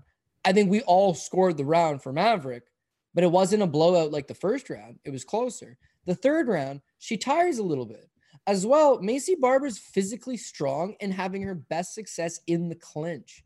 Elbows in the clinch, dirty boxing in the clinch, press her up against the cage. That starts to take a toll on her. Now, here's the thing with Macy Barber. She's a slow starter. She did the exact same thing against Alexa Grasso. She essentially took the first 2 rounds off and then came alive in the third. And then the third had good success in both fights. In this one, enough, I guess, to persuade the judges. But my thing with Blanchfield is that she's not a slow starter. She's going to be strong. She's going to be physical. She's going to be looking to tie you up and grapple from the get-go. She potentially has a slight striking advantage, maybe. I just think there's a lot to like from Blanchfield. I've been a big fan of her work dating back from Invicta. She came to the UFC. She looked like $1 million against Alpar. And I'm a huge fan of Maverick's work. And, you know, I thought she won the Barber fight. She's been very good to us. She's been someone that's going to fight for your dollar. But this is a 50-50 fight between 2 of the brightest prospects in the game, and certainly in this division. I'm leaning towards Erin Blanchfield, but again, it's probably not confidence off the chart. Like, you cannot overlook or disrespect Maverick and what she brings to the table. Just, I like Blanchfield. Fair enough. All right, we got Alex Perez taking on Matt Schnell, minus 345 Perez, plus 260 Schnell. What you take here? Good fight. This is a pretty good fight. I think, again, Alex Perez, when you look at him at his best, he should just walk right through Matt Schnell, right? The guy's a former title challenger, and I feel bad for him in that he built up a legitimate resume here. I mean, the guy's on a pretty solid run. He beats Jose Torres. Do you have Fight Metric up real quick? Fight Metric? No, I never have Fight Metric up. Okay, well, I'll have just UFC stats. Sorry. They're basically the same thing. Okay, UFC stats. Alex Perez, Jose Torres, right? Jose Torres, yep. Alex Perez. Okay. Fight last 3. How many strikes did he throw? In the fight lasted, 3 minutes and 49 seconds? Yeah, significant strikes, 84 of 162. He lands 84 significant strikes out of 162 thrown in 3 minutes and 36 seconds. He threw 162. Yeah, unbelievably insane. This guy's the man. And then the Joseph Benavidez fight. Were they shots to the back of the head, Paul? Were they shots? I don't know. I had Joseph Benavidez in that fight, so I'm not going to look into it too much. But maybe it's a bad bounce. The Jordan Espinoza fight, right? It took him 2.5 minutes to do to Jordan Espinoza what Tim Elliott could not do in 15 full minutes. Like, he went out there, buzzsawed right through him. You see, he's BJJ black belt, very good, solid boxing, good, solid leg kick, stays in your face, complete package. Knocks out Jussier Formiga in the first round. Who knocks out Formiga? It's a hell of a win, really. And you see the leg kicks. Like, this guy is savage. He'll absolutely just chop down that lead leg, leaves you vulnerable, stiffens you up, and then bombs you with hooks over the top. Like, there's a lot that you can like out of him. He's supposed to fight Brandon Moreno in a title challenger fight. Moreno pulls out and they chucked him right in there against Davidson Figueiredo. He gets caught in a guillotine. And then that was the last time you saw him. It's been a year. He pulled out of a Matt Schnell fight the first time.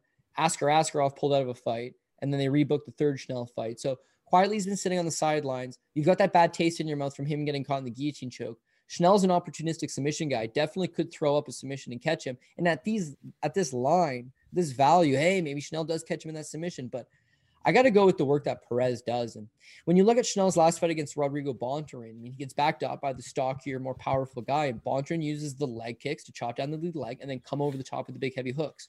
That's exactly what Perez is going to be able to do as well. He's got better back class, better wrestling, a good enough wrestling to keep Schnell's best weapon off the table, his grappling. Don't take him down. Stuff his takedowns. Keep this thing standing. Schnell can bop, right? Schnell can. He's got some striking. He's got a decent little jab to him. He's well educated, but I don't think he knocks out Perez. And his chin's a bit of a liability. If they go shot for shot, 15-minute striking battle, Perez is going to catch him at some point. Whereas Schnell's ability to finish the fight in an instant is the grappling, and I think Perez is too good to let that happen. So. Yeah, I gotta agree. I don't agree with the line. I think it's a little bit wide, but I agree that the favorite should be Alex Perez, and I will be taking Alex Perez. Yeah, I think the line is a little bit wide. I'm more interested in hitting this fight doesn't go to decision, which can be had for plus 100 and under 2.5 rounds plus 130. I think that's the best way to attack it from my perspective. Maybe Schnell finds a submission, as you were alluding to. Maybe Schnell probably doesn't knock him out, don't get me wrong, but both of these guys, for being 125 pounds, are known for being finishers. They get the job done. Really, really high-paced fights. Am I going to be completely stunned if this fight goes to decision? No, but with Matt Schnell, he hasn't been, that chin hasn't been compromised in a few fights now, but we've seen it. We've seen it in the past, and Perez is the kind of guy that can capitalize on that. And I see Perez inside the distance is plus 140, so might as well just take the under 2.5 at plus 130. I feel like that covers you on the other side in case Perez gets caught in some sort of submission or something when they're scrambling on the ground or something like that. Yeah, so that's actually, that'll be a bet I will add once we get off the line here. Moving on down, interesting fight. I think this one could really play out kind of hilariously. We got Ryan Hall taking on Derek Minner, minus 200 Ryan Hall, plus 170 Derek Minner. I know Derek Minner's got James Krause, and I think James Krause is a freaking genius. And, he did a great job coaching this guy and getting him, in that Charles Rosa fight. You look great. He's just I know you can go onto the ground and hang out with this guy and just ride it out on top. And he did just that. Didn't put himself in any sort of dangerous positions. Didn't fight like the maniac that he's very, very entertaining when he fights like a maniac. But didn't fight like the maniac that had, caused so many ups and downs in his career. Ryan Hall, you can't afford to make one mistake when it comes to that, though. And Ryan Hall is going to actively disengage. He's going to actively flop to his back just to try to grab your ankle and submit you. His game is so weird, and because he does such weird things, and because the entire time that you're thinking on the feet, oh God, I don't want to be taken down. He's able to throw spinning back kicks, spinning back fists, the whole gamut, because it's what's the worst that could happen? Besides you landing a perfectly placed punch and knocking me out. But, what's the worst thing? Are you going to take me down? Great, let's go down there. I think, James Krause will have Derek Minner at least mentally ready to go out there and avoid the takedown at all costs, but is he going to be able to avoid it for 15 minutes? I don't have enough confidence in Derek Minner to go out there and execute the perfect game plan. I think eventually these guys get wrapped up and Ryan Hall sinks in a submission. So I'm going to go with Ryan Hall. Don't love the minus 200. Well, Ryan Hall by sub is probably, I haven't even looked at it because I just assumed that it's probably, what is Ryan Hall? Ryan Hall by submission is plus 120. I see a plus 150 out there. That's the way I would play it if I was going to play it, would be Hall by sub plus 150. I don't know if I'm going to get there, though. What about you? Yeah, well, I would love to be on the Hall side of submission things. Like I'm doing to be on Ryan Hall. I'd love to take the Hall by submission. The one thing that kind of gets me there is that Ryan Hall can't wrestle, right? So he's not offensively taking you down. No. Is that you need to make a mistake or maybe potentially try to take him down, I guess? Yeah. His last couple of fights, though, it's mostly stand-up, right? Because they don't want to engage him in the grappling, and he doesn't have the wrestling to do so himself. So he just stays to the outside and kicks. And I think he can do that here and still win the fight against Derek Minner. I think he can stay to the outside and kick him and win a decision. I agree. I don't know 100% that he gets a submission, but I think he's got multiple paths to victories. If it hits the ground, he's definitely going to win. If it doesn't hit the ground, I still think he just stays at range and kicks away. Derek Minner has always been a very curious case. He's got 38 pro fights, and yet he's only been to decision 4 times. 26 of his fights have ended inside of the very first round. Now, in terms of his wins, he has 1 knockout and 22 submissions. Well, that doesn't no good here, right? Catching Ryan Hall would be cool, but the last time he knocked out a guy was 8 years ago, and it was the only time in 26 wins he had ever knocked out anybody. 22 submission wins. Well, that's dope, man. Obviously, he's a good grappler. Not so fast. Offensively, he's a good grappler. In 12 losses, he's been submitted 8 times. So that's kind of the knock on him, is that, did I mention 26 fights have ended in the first round? When they don't end in the first round, his gas tank just absolutely falls apart. Now, the Darren Elkins fight's a prime example. He starts off pretty good, and then the longer the fight goes, he completely gasses out. He loses. One fight back against Charles Rosa, he's completely gassed. He is on fumes. The thing is that he's on top of Charles Rosa, who apparently has no game off his back. Like, Charles Rosa is a BJJ black belt, and yet 0 offense off of his back. Very frustrating to watch, but it's the reason why Charles Rosa is just rendered useless in 2021 UFC. The fight before that, Laramie, it's a first round finish. The fight before that, Grant Dawson. Grant Dawson, he wrang his neck with 2 or 3 tight guillotine chokes. When he failed to submit Grant Dawson finished him in the second round. That's a repetitive theme throughout. On the Contender Series, Herbert Burns, first round submission. Kevin Kroom lasted the first round, TK'd him the second. Jordan Griffin, watch that fight. LFA 34, fun fight.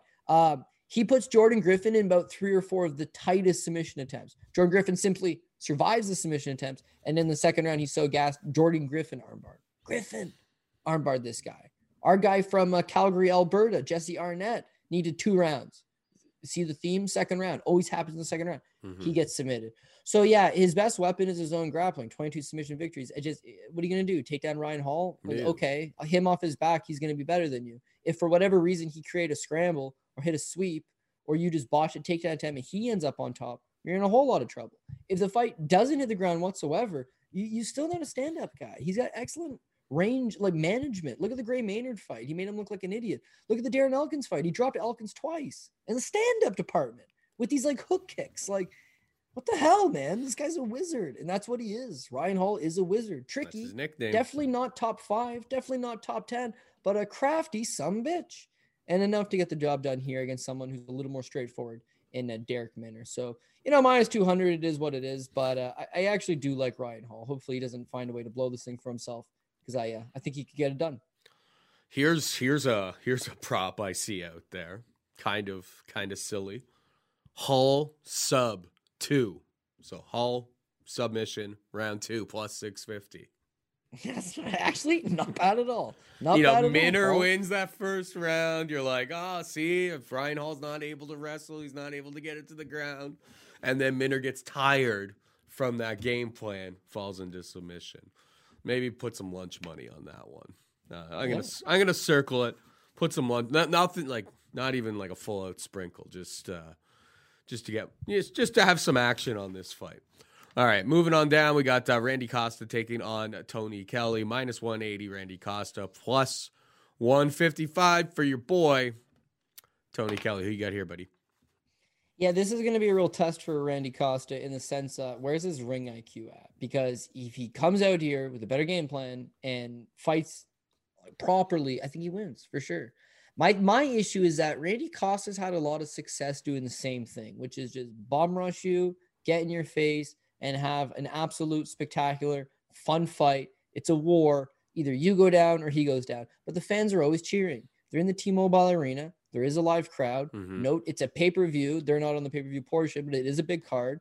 No doubt about it that the opportunity to go out there and get a bonus from Dana White or fight for $50,000, it's going to present itself. If he goes out there and he chases it, could be a problem. Tony Kelly, never been knocked out. Tony Kelly, one of these guys that bit of a junkyard dog, you know, he's better in the third round than he is in the first. He's very hittable in the first. He's a little slow. He's a little predictable, but by the third round, he's still with it. He always comes in great shape. He's Andrea Lee. I think he's just her boyfriend. I don't think they're engaged or anything, but regardless, it's like the guy's in shape, ready to go. Hasn't fought in a year and a half. And what's his best attribute? Probably just toughness. His striking is not great. His wrestling certainly ain't great, but he's got good cardio and he's tough. Randy Costa's kind of the opposite. He's extremely talented. This guy's striking looks awesome. I saw some stupid poll, but I think the UFC put it out. It was like, who's the best boxer in the UFC? Did you see that? And they had number 5 was Andrea Yanez. Like, how is this guy on the list? I know he's a good boxer. We love him. We like this guy, but how would Adrian Yanez be considered one of the top 5 boxers in the game? People like him. He's smooth, just like George Masvidal. I thought Randy Costa read him like a book, man. I'm going to jab this guy in the face, cause him to split off one of the sides, bomb him with a head kick. Works out on 9 out of 10 opponents. Thing is, Yanez is high level. But my God, his striking look crisp. He's got power. We know that. For this division, he hits you, it's going to create a bunch of trouble. And being at Sanford MMA now with Henry Hoof & Co., he's put himself in a great gym, surrounded by great training partners.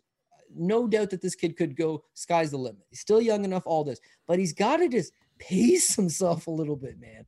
Super talented. You don't need to throw that many strikes. Mm-hmm. You don't need to throw 7 head kicks around, 10 head kicks around. Don't need to do that. So if he comes out a little bit more measured, yeah, he's a better striker than Tony Kelly. Kelly's not going to take him down. We need Costa to go out there and fight 2 rounds, which is not really something he's done so far. But again, I think the skill's there. He just needs the proper game plan and to actually follow said proper game plan. So I am going to go with Randy Costa. I think this is the first time in his UFC career, because I've bet against him every single time. I was proven right twice and I lost twice. So, he's a 50-50 guy. He's 2-2 in the UFC. This is the first time I'm going to back him here. And it's largely based on that Yanez fight and I suppose the Journey Newson fight. Like, he just buzzsawed right through Newson. He tried to buzzsaw through Yanez. Works on a lot of guys. Doesn't work on Yanez. He fights his way back into it. Tony Kelly, meanwhile, I just don't know that he's going to be able to turn the tide if he's down 2 rounds. If this kid can just win those first 2 rounds and not get finished, I don't know that Tony Kelly's that guy that's going to drag you to deep waters and put you away. So give me Randy Costa. Yeah, that all makes sense. I think there's probably a decent live betting opportunity because, Costa fell off a damn cliff. Well, he landed 50, 58 or so strikes in round 1, 46% clip. All power strikes. All power strikes. Didn't put him away, and when he didn't, he was a different man in round 2. Or it was kind of a tale of 2 fighters because Yanez came out round 2 and he looked like a completely different fighter too. I don't know if Randy Costa comes out a little bit too fast. There could be a good little dog poke opportunity on Tony Kelly. Because I'm not sure Costa has showed us any reason to believe that he can maintain a high pace for 3 rounds. So, time will tell. I'll lean towards Costa as a straight up pick, but more of a fight that I'm looking to bet live. From my perspective. And finally, the people's main event, Cody. Jillian Robertson takes on my girl Cab, catch a beating. -400, Jillian Robertson, +300 on Priscilla Cachoeira. What are you thinking here? Yeah. So the line's off, clearly. I don't know how much it's off. Jillian Robertson is the rightful favorite. She's the rightful favorite for sure. Yeah, no doubt about it. Would I say that she's a -350? Would I say that she's a -400, which is what we've got her on DraftKings Sportsbook? I don't know. She's got this problem where when things are going her way, it's very swimming. When things are not going her way, she doesn't seem to take a shot standing particularly well.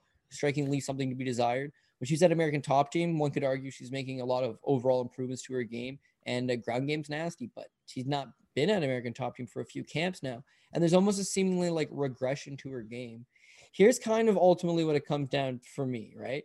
When you look at Jillian Robertson, she scores takedowns in pretty much all of her fights, right? She lost to Miranda Maverick, but she did take her down twice. She's got the win over Poliana Botello, 3 takedowns. The win over Courtney Casey, 3 takedowns. Her fight with Sarah Froda, 2 takedowns. Veronica Macedo, 2 takedowns. Maria Bueno Silva, which she lost, but she had a takedown. Molly McCann took her down twice. Emily Whitmire took her down once. She's got only a 47% takedown accuracy, but she's a wrestler at heart. And there's not a whole lot of good wrestlers in this division. She's probably one of the mediocre mid-level ones at the very least. Once the fight hits the ground, that's where she's at her best, is her grappling. With Cachoeira, meanwhile, that's quite literally her kryptonite, is that she cannot wrestle. It's been a massive issue. Does she want to, what's her name? Zombie girl, zombie princess or something? Very much zombie. She'll get in your face. She'll throw a bomb. She'll march you forward. She's extremely flat-footed. She gives up easy takedowns. Now, you give her a pass in the Valentina Shevchenko fight because it's the GOAT, right? So, yeah, she got absolutely slaughtered, but that's to be expected, right? It would happen to anybody. The Molly McCann fight, though, she gives up the 2 takedowns, and real not a good look here. I mean, Molly McCann's not really known for her wrestling prowess, and yet takes her down with relative ease, and beyond that is able to hold her down with a lot of success. And then her last fight against Gina Mazzani looked awesome in the first round. Took her down 4 times, dominated her, and then gassed out. So Gina Mazzani's a career 135-pounder who moved down to 125, botched the weight cut, looked great in the first round, then gassed out. Had she not gassed out, are you just making excuses? I was on catch a beating by knockout, and you cashed a real nice. What'd you hit 6-1 there? Because you had her inside the distance, like by TKO. I had by knockout. I think it was +7 something. It was a glorious hit, Paul. You definitely called that one in real time. I had parlayed it. I had actually bet it. Yeah. I had bet that. And I had bet Giagos by sub, and I had parlayed the 2 of them together because Brad Tashchuk told me to do it. That was a great fucking. Yeah, that was a great. I almost threw an F-bomb there. I don't know if I got fully. No, but you may have to edit that out.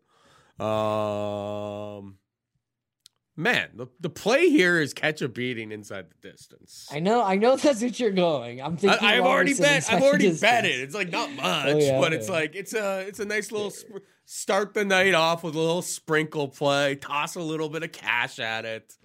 Catch a beating. Like the one thing you gotta give her, she's got heart. She's not gonna give up on herself. She's tough, and if this fight takes place on the feet, she's gonna be landing. She's going to be landing well. She probably gets taken down, and she gets controlled while she's down there, but she's I mean, we made fun of her a whole bunch, and in fairness, yeah, the Shevchenko fight is like she was set up for an absolute loss. And Keith Peterson, the ref was Mary Yamasaki that night.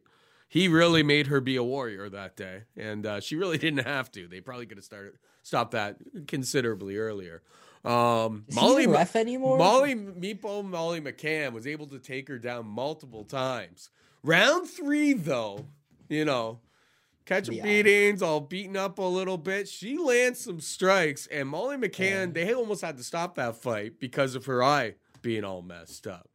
Cab is gonna fight for your money. I mean, we used to make fun of her a whole bunch, but now that she's made me some money, I feel like I owe her just a little sprinkle. Inside I mean, there's another book out there that opened up a TKO line at +500. I saw a DraftKings Sportsbook, probably because they know what's coming.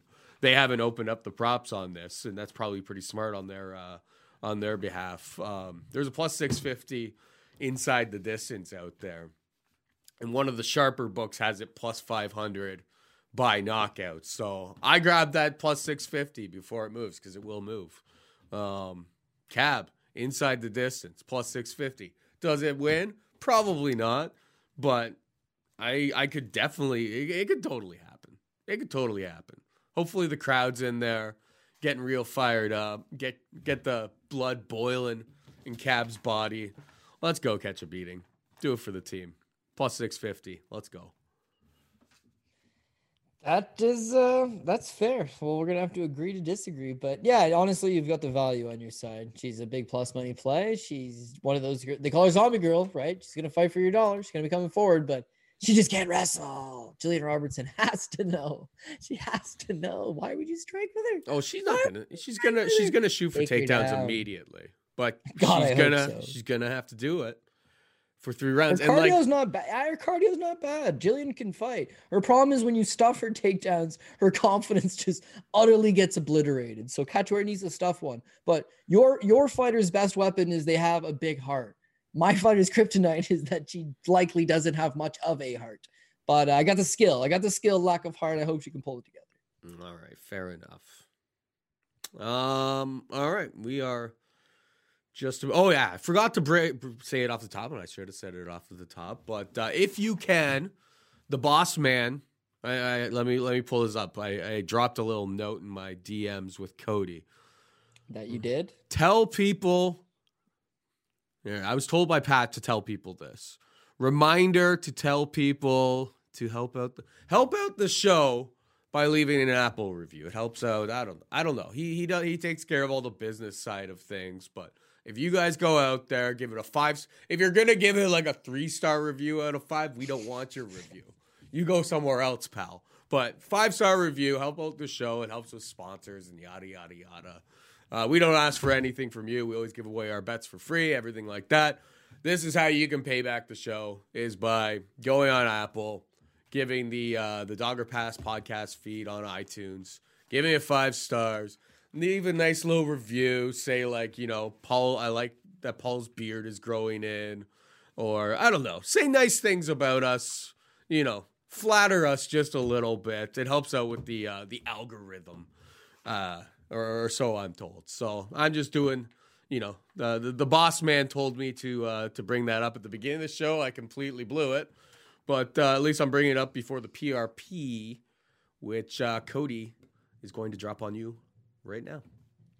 Yeah, at least you got the ad read eventually. Paul, all good. So we're going to go with Charles Oliveira, dog number 1. Amanda Nunes, Jeff Neal, dog number 2. Cody Garbrandt, pending what he looks on at the scales. Sean O'Malley, Dan Ige, dog number 3. Pedro Munoz, Augustus Sakai, Bruno Silva, Andre Muniz. Aaron Blanchfield is going to be our dog number 4.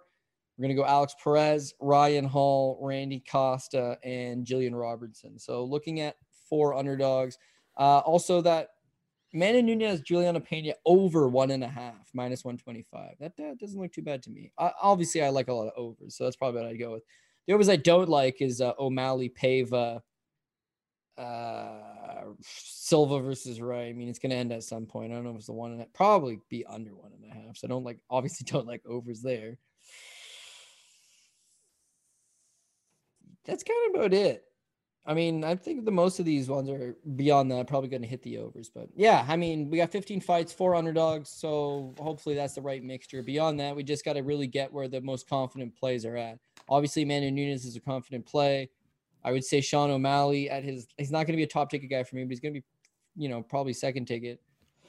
We like Andre Muniz. Can't figure out why the price is not quite there. Alex Perez, he's going to probably have to be high up there. I like Ryan Hall. Randy Costa should be good.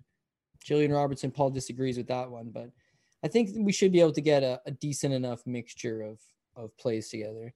And then real quick, I'm just bringing up best fight odds. So on Friday night on that LFA card, Tony Laramie's fighting, and he's currently minus 160. Tony Laramie's the younger brother of TJ Laramie, and I've booked this kid for a couple amateur fights. He's the real deal. He's like the complete package. We booked him in a fight in a nightclub one time. He was like 16. His dad drove him to the venue. His fight went off at like 11:30 at night. He was taking a nap on a couch in a dirty nightclub, like the corner of it, walks down there and obliterates a full-grown man. Like, he's a real special talent. He's battled some injuries. He's battled some weight issues, but he's like the real deal. Like, I think he's a lot better than TJ, and TJ is a pretty good prospect himself. So minus 160, he's definitely a look. Other thing is Robin Black contacted me. He's doing the Aries FC play-by-play. So he was like, could you do my notes for these guys? So I put these notes together, and Taylor Lapilus minus 450. I mean, that's a price against Wilson Hayes. Wilson Hayes is 36, coming off a 16-second knockout loss. Taylor Lapilus is a beast, man. He went 3-1 in the UFC when they released him. Why did he get released? I don't know. Lack of finishes, maybe. But he's been a stud on the regional scene. He beat Josh Hill, who's tearing it up in Bellator right now, and he knocked out Nate Maness, who's tearing it up in the UFC. Like, Lapilus is a stud. The price tag there, $450, not terrible at all.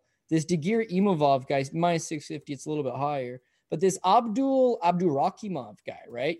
This is a promotion owned by Fernand Lopez, Cyril Gane's coach, right? Aries and most of FC. these guys are right out of his camp. And this guy's right out of his camp by way of Dagestan. He's just like a mauling wrestler. He's the former Brave CF champion. Like, guy's a stud, and the price is moving in his direction. Minus sure, 800, I see. I mean, Yeah, not many books are carrying that. No, Actually, absolutely the only not. book that has it, I'm not allowed to bet there anymore. I'm just saying, I think some other books might eventually wise up to it. And depending if you get, obviously the LFA one will be out there. Aries Bunch FC, of who cowards knows? at that In fact, there's like 5 more fights on this card. And if they pick up lines on that, like I had to do some dirty research on it. Like, it's the squash matches. They're squash matches. Half of the card is at an MMA Factory Paris. The other half of the card is from like West Africa, Poland, like places just brought in to lose, man. Brought in to lose. So, I think this will be another fun weekend of mix and matching some plays together. And I'm probably going to put some props out for this as well. I know Manpreet and I are doing the show tomorrow, and then I'll tweet some stuff out on fight day. Sweet. And I'll just go over my plays quickly. I got Nunes inside the distance, parlayed with Wright/Silva. Fight doesn't go to decision. That's the laser-guided heat-seeking missile. Pretty rare. Would be very surprised if that doesn't hit. I mean, we already have our shoey bet, but I'm going to do 2 shoeys next week if the laser-guided heat-seeking missile wins or loses. If it loses, if Tuivasa and that loses, I'm going to be really sad. I'm going to need 2 shoeys to get through next week's episode. So I just upped the stakes even more.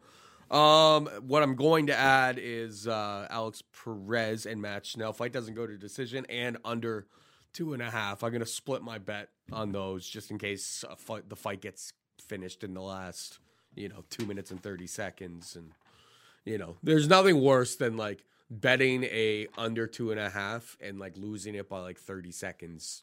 In the final 2 minutes of the fight. Ryan Hall versus Minner. Hall submission round 2. I'm going to take a little flyer on that.